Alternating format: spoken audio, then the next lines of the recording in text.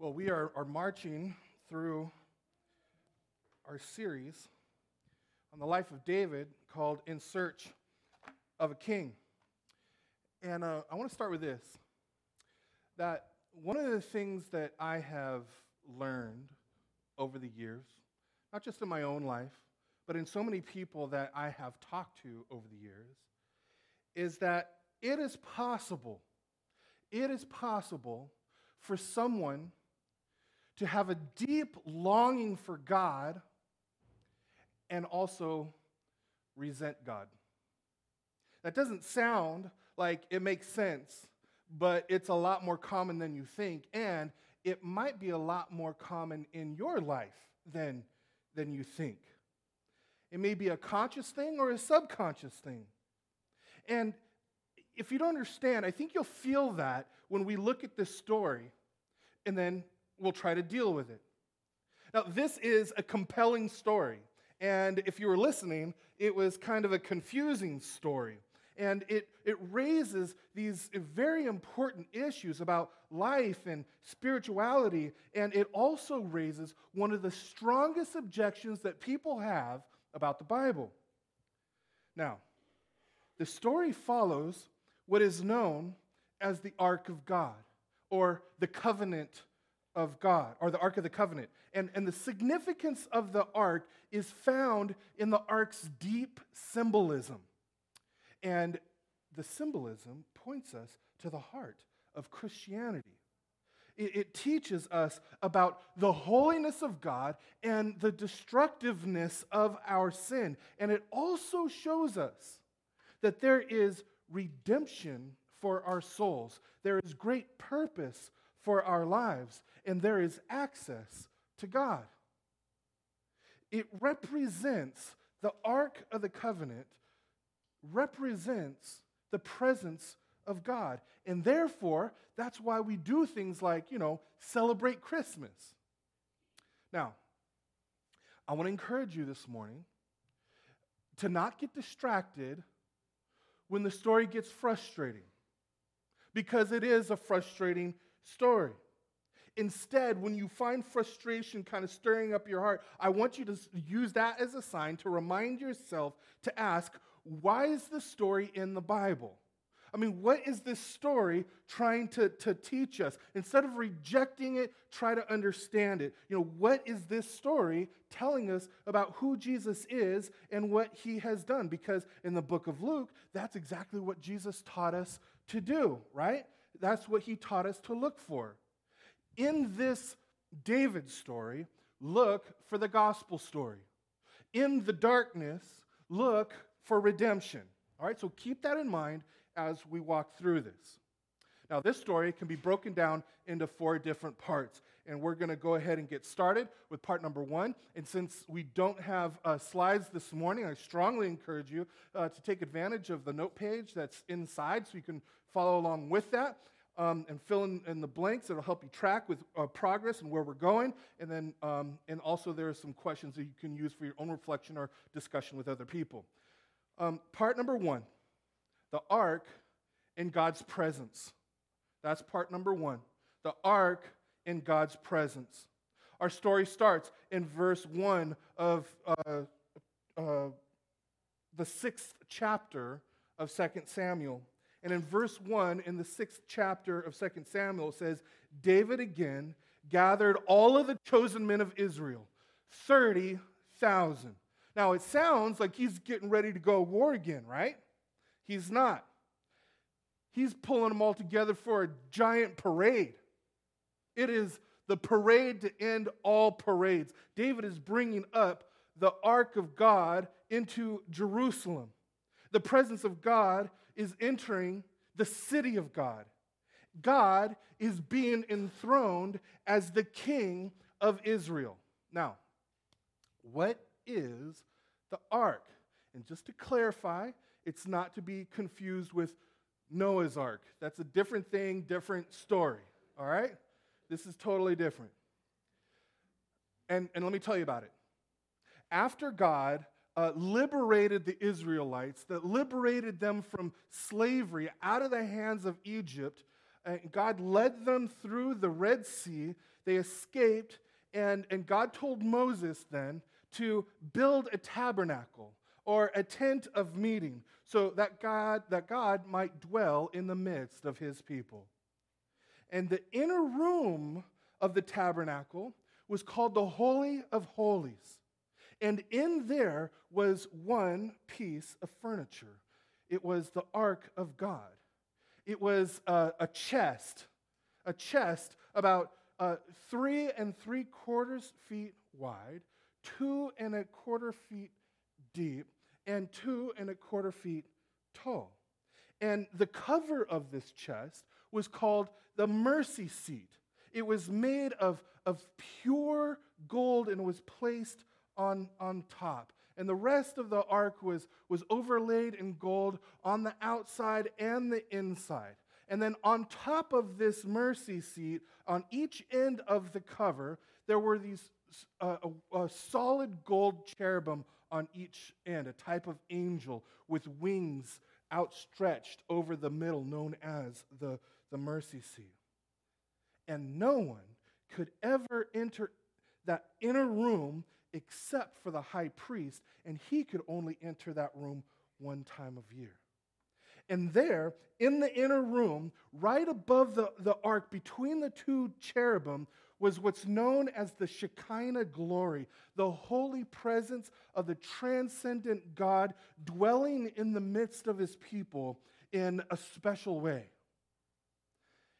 And so when Israel, after they were liberated from Egypt, after they crossed the Red Sea, and they made the tent, they made this ark, when Israel crossed the Jordan River and entered into the Promised Land, God told them to carry the ark into the river. And when they did, the water stopped, and the nation crossed the river on dry ground, just like the Red Sea. And then God told them to carry the ark around the city of Jericho, and when they did, the walls came tumbling down. And then years later, when Eli was the priest, the Israelite army went to battle with the Philistines, and the sons of Eli took the ark into battle, maybe like as a good luck charm or something, and the Israelites lost the battle, and Eli's sons were killed. And when they were killed, and when the Israelites lost, the Philistines captured the ark. And when Eli heard the news, he fell over and died. And while the ark was in the land of the Philistines, it created all kinds of havoc for the Philistines. And so the Philistines were like, never mind, you can have it back. Right? Take it. They sent it back to Israel. And it ended up in some guy's house, a guy named Abinadab. And you get the feeling like it was thrown in his garage or put in the backyard covered with a tarp or something, right? It stayed there for years on the border of Israel, a testimony to King Saul's ambivalence towards God. But when David becomes king, he says, we must have the ark in Jerusalem. Why? Why is David bringing up the ark? Well, David has two reasons for bringing the ark into Jerusalem. And the first reason is to show Israel who the real king is. David knew that the only reason he became king was because of God. And he did not want the Israelites to trust in the military. He did not want the Israelites to trust in political power. He did not want the Israelites to put their trust in swords and chariots and money. He wanted them to know who their real king was, and that the real king was the Jehovah God. And so he had the ark of God, which represents the presence of God, brought into the capital of Israel. The second reason he brings it in is a personal reason. David loved the Lord, and he longed for the presence of God. He longed to know God intimately, for God to be real to him. And David wrote in Psalm chapter 27, he says, "One thing I ask from the Lord, this only do I seek, that I may dwell in the house of the Lord all the days of my life, and to gaze upon his beauty." David knew that his greatest need was a vital connection with God. Now, every single one of us longs for the presence of God. I mean, even if you're here and you're not a Christian this morning, you need to know that your deepest longings really are a longing for the presence of God, because the longing beneath all of our longings is a longing for the presence of God. Our deepest desires can only be filled by God himself. That's part one, the ark in God's presence. And that brings us to part two in your notes, the ark and our problem. The problem is this: Uzzah touches the ark and God strikes him dead. That is a problem. Maybe when Tom read that part, you were going along, maybe listening because we normally do, and then you heard him say that, and you're like, wait, needle off the record. What just happened? And you thought, you know what? That is exactly what I hate about the Bible's view of God. And then you see the Bible presenting us with like this cranky God with a short fuse who lashes out unpredictably at well-intentioned people. But time out. This is what I was telling you about. This is when you kind of like stop and force yourself to ask, what is this really teaching us here? All right? What is this teaching us about God? What is this teaching us about us? All right. Well, let's look at what happened. Uzzah and Ahio were the sons of Abinadab, right? The ark had been staying at their house, and these two sons were in charge of the ox cart. Ahio was walking out in front of the ox cart, and Uzzah was walking along the side of the ox cart. And then what happened was the ox stumbled, and Uzzah, with good intentions, put his hand up to steady the ark. He instinctively reached out to prevent the ark from falling, and when he touched it, God struck him dead. So what in the world is going on here? Well, let's add some context, okay? Moses, back when the ark was constructed, God had given Moses very specific directions on how to move the ark. The ark had 4 rings, 2 on each side, and it was moved with 2 poles that were slipped through the rings, and then it was carried. It was never to be put on an ox cart. It was only to be moved by a particular group of Levites. And first, they had to consecrate themselves, and no one was ever to touch it. So here, they're breaking like all of the rules, and then finally, Uzzah touched it and was struck dead. I mean, can you imagine? I want us to feel that. Can you imagine what that must have been like? I mean, everybody is celebrating. They're partying with that, like everything in them. I mean, there's all of this music and all of this singing and all of this dancing with thousands upon thousands of people. It was a high point in the life of David. It was a high point in the life of Israel. Finally, the ark is coming to the capital of Israel. It's the presence of God was coming to Jerusalem, and God was finally being enthroned as king. And then suddenly, without warning, tragedy strikes. Uzzah, who's singing God's praises, right, sees the ark shake and then instinctively reaches out and bam! He's dead. I mean, shock and silence just sweep over everybody. And then they're shrieking once people realize, well, what happened, and screaming, and people are just backing away from the ark. Everything absolutely changes. And this right here is a good example of what people hate about the biblical view of God. They say, you know what, this right here is primitive, it is superstitious, it is antiquated, it is dangerous. We can do better. And they say, you know, so he broke the rules, big deal. Look at his heart. He was totally sincere. He expressed religious devotion to God, and God strikes him down because he broke one little rule. I do not want a God like that. And I'm telling you, that is what a lot of thoughtful people think. Okay? I'm not insulting anybody for thinking that. That's what a lot of insight, a lot of thoughtful people think. But actually, that kind of perspective is based on a major misunderstanding. And the misunderstanding is that, you know, Uzzah didn't do just the right thing, so God got him. That is absolutely not it. That's not what's happening here. Okay? So, what really happened? Well, yes, God does have rules, and God has good reasons for his rules, and we'll talk about that in a second. Rules are important. But the question is, what is God's purpose behind the rules? Is it because he's just like a major killjoy or something? He doesn't want us to have any fun?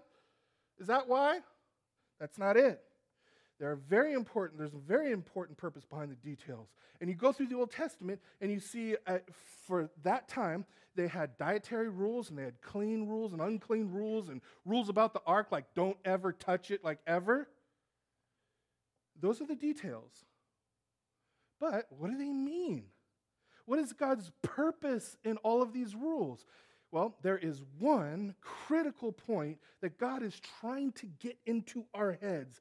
And in all sorts of ways, God is trying to press this into us. And like a good teacher, he uses powerful illustrations. And here's the point. The point is this. And it is a critical, important, sobering point. Our sin is serious. It is dead serious. It's not little indiscretions. It's not just stepping out of line a little bit. Our sin is dead serious. One thing that I've been noticed, a thought that dawned on me lately, when I see warning signs, especially for safety, right?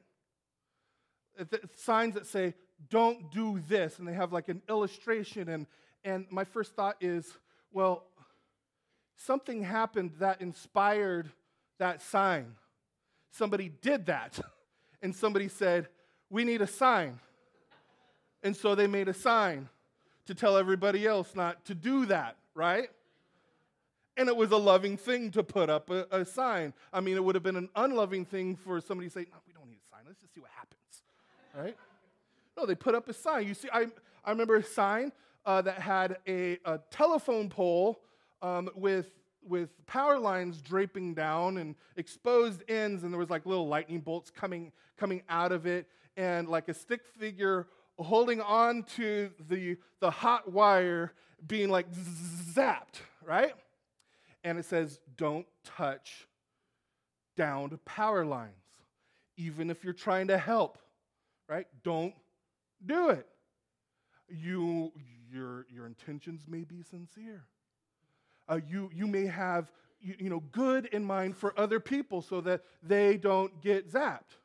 But if you touch it, you will get zapped. Some people just ignore the warning, ignore the sign. Not me, I got it, I'm strong, and I can defy the laws of physics, and I can take care of this, right? People still get zapped. Now, what God is saying here is this, that your sin is serious, and your sin separates you from me. And you need to know that I am holy and you are not. I am holy and you are sinful. You need to know that. And just like high voltage and flesh can't, dwell together, your sin and I cannot dwell together. It separates us, and it is not a little separation. It is not a little gap that can be bridged with some kind of religious activity and religious procession. The gap is so great that not only can't you bridge it, God says that I can't bridge it either. And God's saying, you know what? I can't simply say, I know you have good intentions. I know that you are sincere, but, come on in. That won't work. Your moral efforts don't work. Your sincerity and your devotion have nothing to do with it. It won't work. And God says, you know what? I am not some old cranky deity that must be appeased through religious observances. I am an all-holy God. But I'm also gracious. I'm also a gracious Savior. So for you to come in, something has to be done about the sin that separates us. He doesn't leave us there. So here, when Uzzah didn't find Levites to transport the ark, he put the ark on an ox cart and touched it. Yes, he was breaking the rules, but his instincts show that he ignored God's main point. He ignored the warning. Uzzah thought the dirt, on the ground would defile the ark, but that if he touched it, it wouldn't. He has no concept of the seriousness of his sin, absolutely no concept of the absolute separation and the radical intervention that is necessary. He did not understand his problem. That the only way to be right with God is through a radical intervention of grace. All right. Anyone still kind of struggling with this, right? Struggling with this idea that our sin is that serious? I understand, right? Of course we struggle with it. Of course we do. Think about it. If our sin really is that bad, of course our sin would work on our hearts to make us think that it was not that bad. Right? Now, notice how flexible God is.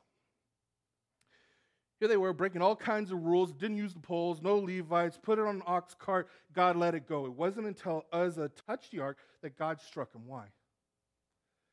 Well, God knew this was absolutely the best time to get loving warning and loving truth out to everybody. We can't think that God took someone who, if given a little bit more time and a little bit more explanation or a little more discussion, would have believed the gospel, because we can't believe that because God wouldn't have taken them out otherwise. God is showing us your understanding of religion rejects everything that I'm trying to tell you. Your understanding of religion makes me into being like this cranky God, and if you're good enough, you can overcome my crankiness. I am not cranky, God says. I am not cranky, I am holy. I'm not in a bad mood, I am holy. And your sin is serious. You need to know there is no way to be near me except through a redemptive sacrifice. That's part one, the ark in God's presence. And then this last one was part two, the ark in our problem. And third, the ark in God's grace. So, after this horrible disaster, David comes to an understanding of the gospel. And understanding the gospel involves a three-step process. understanding the bad news, understanding the good news, and understanding grace. All right? First step, understanding the bad news. After Uzzah was struck down, David was angry. That's what it says. So, who was David angry at? Or with whom was David angry? God? It wasn't God. Was he angry at Uzzah? No. David was angry at himself. And we know that because the first thing he says in verse 9 is, how can the ark of the Lord come to me?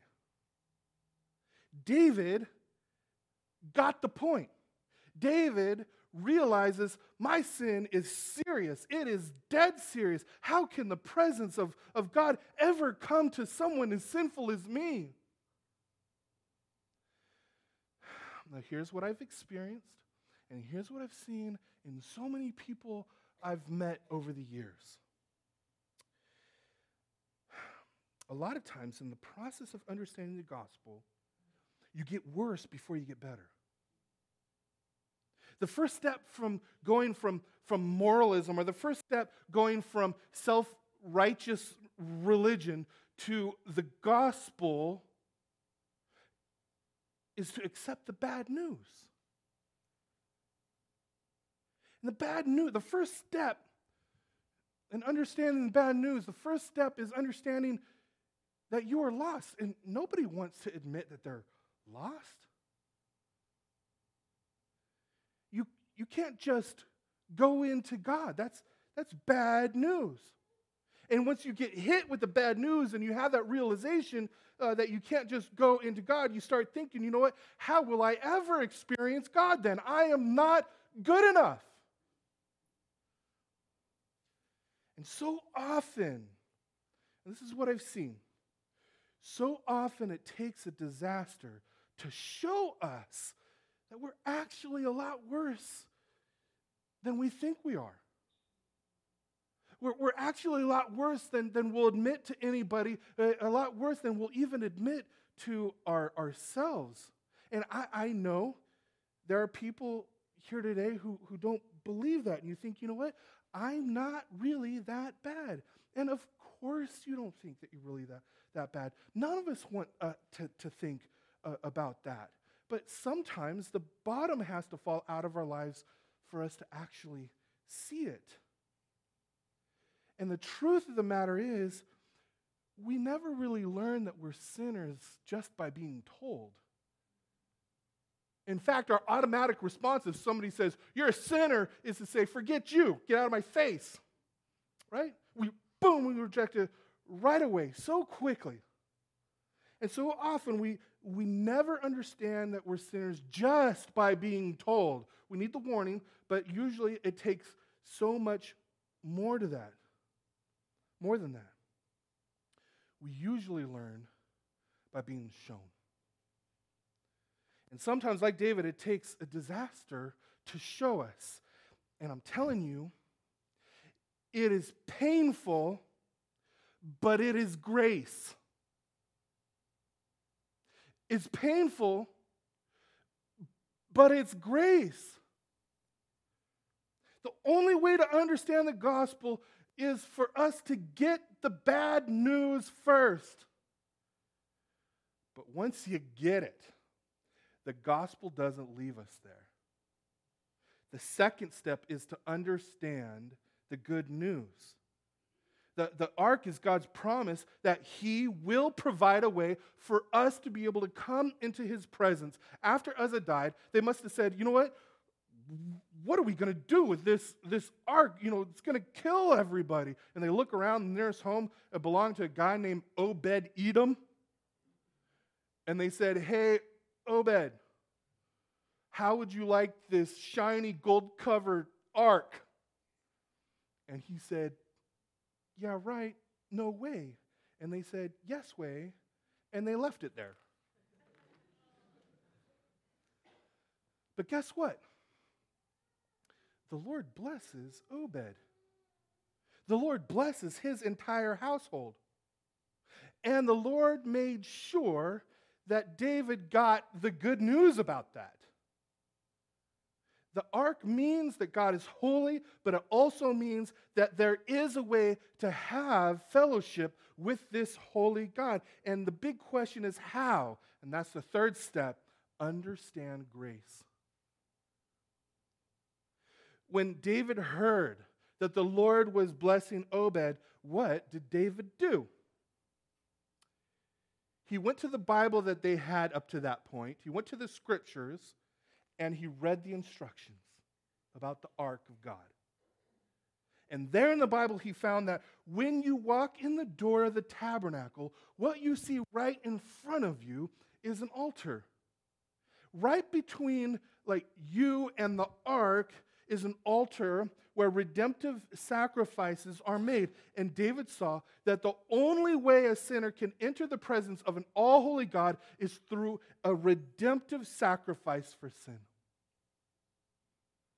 And so David goes back to bring up the ark. And they did not put it on an ox cart. The Levites carried it with poles. And look how they proceed. They take 6 steps, stopped, and offered a redemptive sacrifice. The number 7 represents completion, so they stopped every 6 steps before they made any progress. Every 6 steps, they made a burnt offering. And in a burnt offering, you place your hands on the offering to identify with it, and then it is slain and burned completely. And in doing that, what you are saying is, like this offering, I should be totally destroyed. I understand the seriousness of my sin, but I look to another to die for my sin. David got the gospel, and he didn't even see it as clearly as we get to now with the whole counsel of God. But he got it. That it's not through my deeds, it's not through being good enough, but through the sacrifice of another that I can enter into God's presence and know him and experience his blessing. David got the gospel. And what he saw dimly, we can see clearly. The writer of the letter to the Hebrews put it this way. He says, it is impossible for the blood of bulls and goats to take away sins. Therefore, when Christ came into the world, Christ said, sacrifice and offering, bulls and goats you did not desire, but a body you prepared for me. Jesus says, here I am, the sacrifice that is necessary. And then the author says, and we have been made holy through the sacrifice of the body of Jesus Christ once and for all time. Here in part 3, the ark points to God's grace. And then finally, part 4, the last part in this story. The ark and our joy. Now, a lot of interesting things about the ark and the Levites and the poles and sacrifices in the temple and okay, interesting. But so what? Okay? What difference does it make? Right? Something as powerful as this does make a difference in your hearts and lives. So that brings us to the ark and our joy. David is filled with the joy that is so great, he totally forgets himself. That's why he's dancing. That's why he's dancing with the servants. And kings do not do that. But you know what? He's not all caught up with himself. He's caught up in the joy of the gospel. Here is where we see a huge difference between man-made religion and God's gospel. Self-righteous religious people are proud if they are performing well and people think highly of themselves. And the other side of the same coin, the other side of the pride coin is this: that if they feel like they're not performing well, and if they feel like, people are not thinking highly of themselves, they get discouraged and insecure. It took me years and years for me to realize that my discouragement and my insecurities and my self-loathing was actually rooted in sinful pride. That's tough to hear. It's easy to tell somebody arrogant that they're prideful, but it's really difficult for us to hear that the root of our insecurities has the same root of pride. Now, that is not to kick somebody when you're down. That is to identify, diagnose the problem, and then give you hope. Okay? So, if you're self-righteously religious and looking to your own performance and evaluating if you're doing well or if you're just doing horribly, if you're good enough, not good enough, you are constantly consumed with yourself and your performance. But if you get the gospel, you actually think of yourself less. Because David's self-image is not based on his performance, or his view of himself is not based on people's opinion of him. His view of himself is based on the gospel. That's why he's dancing. He is filled with a joy that makes him just forget himself.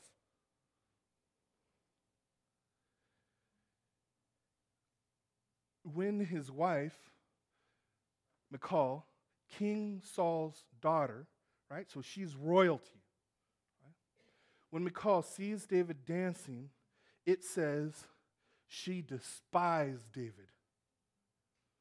And when David comes home, Michal says to him, "Oh, how the king of Israel has distinguished himself today, going around half naked in full view of the slave girls of his servants, as any vulgar fellow would." And David said to Michal, "I will become even more undignified than this, and I will be humiliated in my own eyes. But by these slave girls you spoke of, I will be held in honor." Here's the deal. People who strive after, grasp after respect will never get it. People who strive after honor won't get it. People who strive after acceptance won't get it. People who strive after approval won't get it. It becomes obvious to everybody. You're like, what are you doing? And it completely short circuits everything. It just doesn't work that way. But those who just love and serve God, they don't worry about getting honor, respect, approval. And then they end up getting more honor, respect, and approval after all. Not just necessarily on a superficial level from other people, but we have all of the acceptance we need from the one who created the heavens and the earth, the universe, and holds it all together. If we have his approval, why would we need anybody else's? How can David respond like this, dance like this? He tells us, he says, "I will celebrate before the Lord because he chose me." Not because of anything that I've done, but out of sheer grace. He understands grace now. David understands that him being king is just by grace. His salvation is just by grace. It is all by grace. Therefore, I have to celebrate. How could I not celebrate? And the story ends with these words. "And Michal, daughter of Saul, had no children to the day of her death." Great. There goes God again, just picking on people. But that totally misses the grace here. Who had the heirs of David, the royal heirs of David? It was Bathsheba. Not Michal, King Saul's daughter, who is royalty, ruler of the land up to that point. But someone who was Bathsheba, who was seen as an adulteress and a commoner. Why? Because, you know what? Here's the deal. God works with people who understand grace. He works in and through people who understand grace. Man-made religion says the only thing that keeps you from God is your sin, so, just stop sinning and everything will be cool. God's grace says, no, what keeps you from God is your refusal to admit your sin and to take it seriously. It's your refusal to see your need for God's grace, and it's His grace that saves your life and changes your life. Michal did not value grace. Bathsheba did. And so David's heirs came through Bathsheba because she could nurture a child in grace, but more than that, and here's the scandal, what the world would consider a scandal, God chose Bathsheba to be the direct ancestor to Christ. The family line goes from Bathsheba to Jesus Christ. God works through people who understand God's grace and point to God's grace. So this morning, as I wrap this up, let me ask you to evaluate your own heart, your own life, where you are right now. Okay? My question for you is, do you get the gospel? Oh, yeah, sure. Does your life reflect, does your heart reflect that you get the gospel? Are you just filled with joy and a determination to worship Him? Maybe you're stuck at the first step. And you know what? You're really having trouble seeing that you're bad enough to desperately need God's grace. Or you say, yeah, sure, I need God's grace, but you don't really feel it. I mean, just try saying that I am way worse than I think I am. I mean, we don't want to say that. In fact, I would challenge you to pray, God, show me the sin in my heart. We don't want to pray that. It's like refusing to go to the doctor because we're afraid of what he's going to say, when he can give you a diagnosis and then a cure. And we live in denial. So maybe you're stuck at the first step. Maybe you're stuck at the second step. You see that you're desperate, but you don't have any hope that God could love you. Or you don't have any hope that you can experience God and His blessings and His presence. You know what that means? If you're there, that means you are ready for grace. You are ready for it. But maybe you're stuck at this step right now. For others, maybe you heard the bad news, you heard the good news, but you're still not feeling the joy that comes from receiving grace. There's no dance. Wherever you are this morning,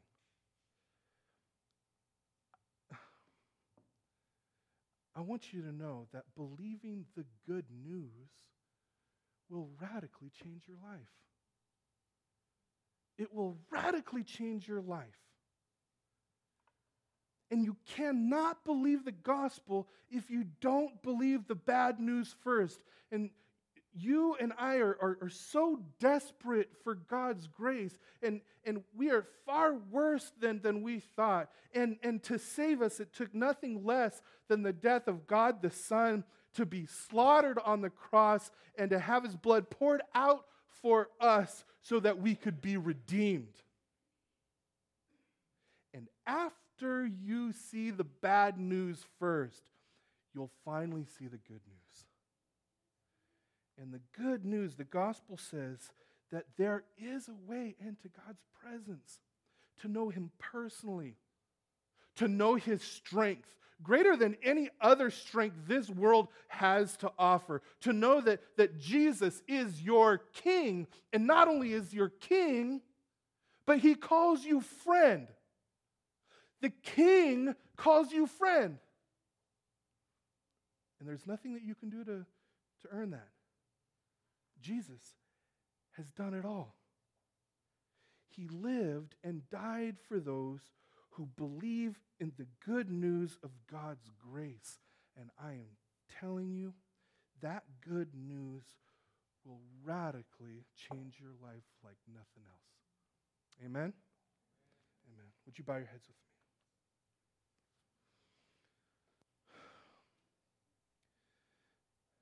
Heavenly Father, I pray in this moment that you would protect us from being distracted. Protect us from our minds wandering. Protect us from being preoccupied with the things that might be going on around us or whatever's happening next. God, help us to seriously think over, ponder, meditate on your good news. God, I pray for all of us here that you would graciously show the sin in our hearts that we just ignore or that we've just accepted because we don't think it's really that bad. God, I pray that by your Holy Spirit, you would lovingly convict us, knowing that it's the kindness of God that leads us to repentance. God, please help us not to move forward at all without first enabling us to take our sins seriously. Protect us from living in denial. Help us to see that our sin is dead serious. It's not a game.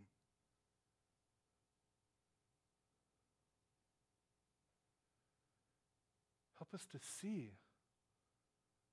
that apart from you, all we could earn is destruction. And then help us to see that you intervened by your grace.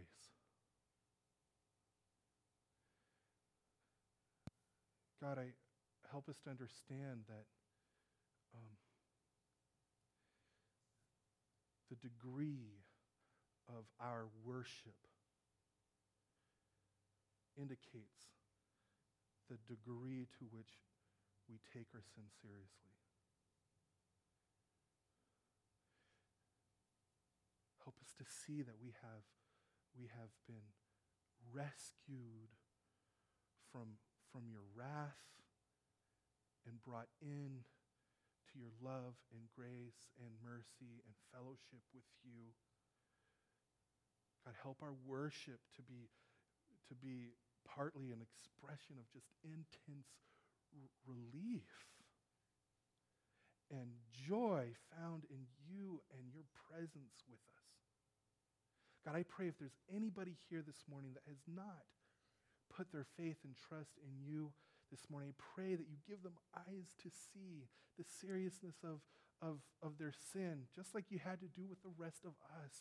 And God, give them eyes to see your grace and that Jesus lived for them and died for them and rose again to give them new life, new purpose, with Jesus as their king, as a part of the kingdom of God. God, give us all eyes to see you in your kingdom. We pray these things in your name.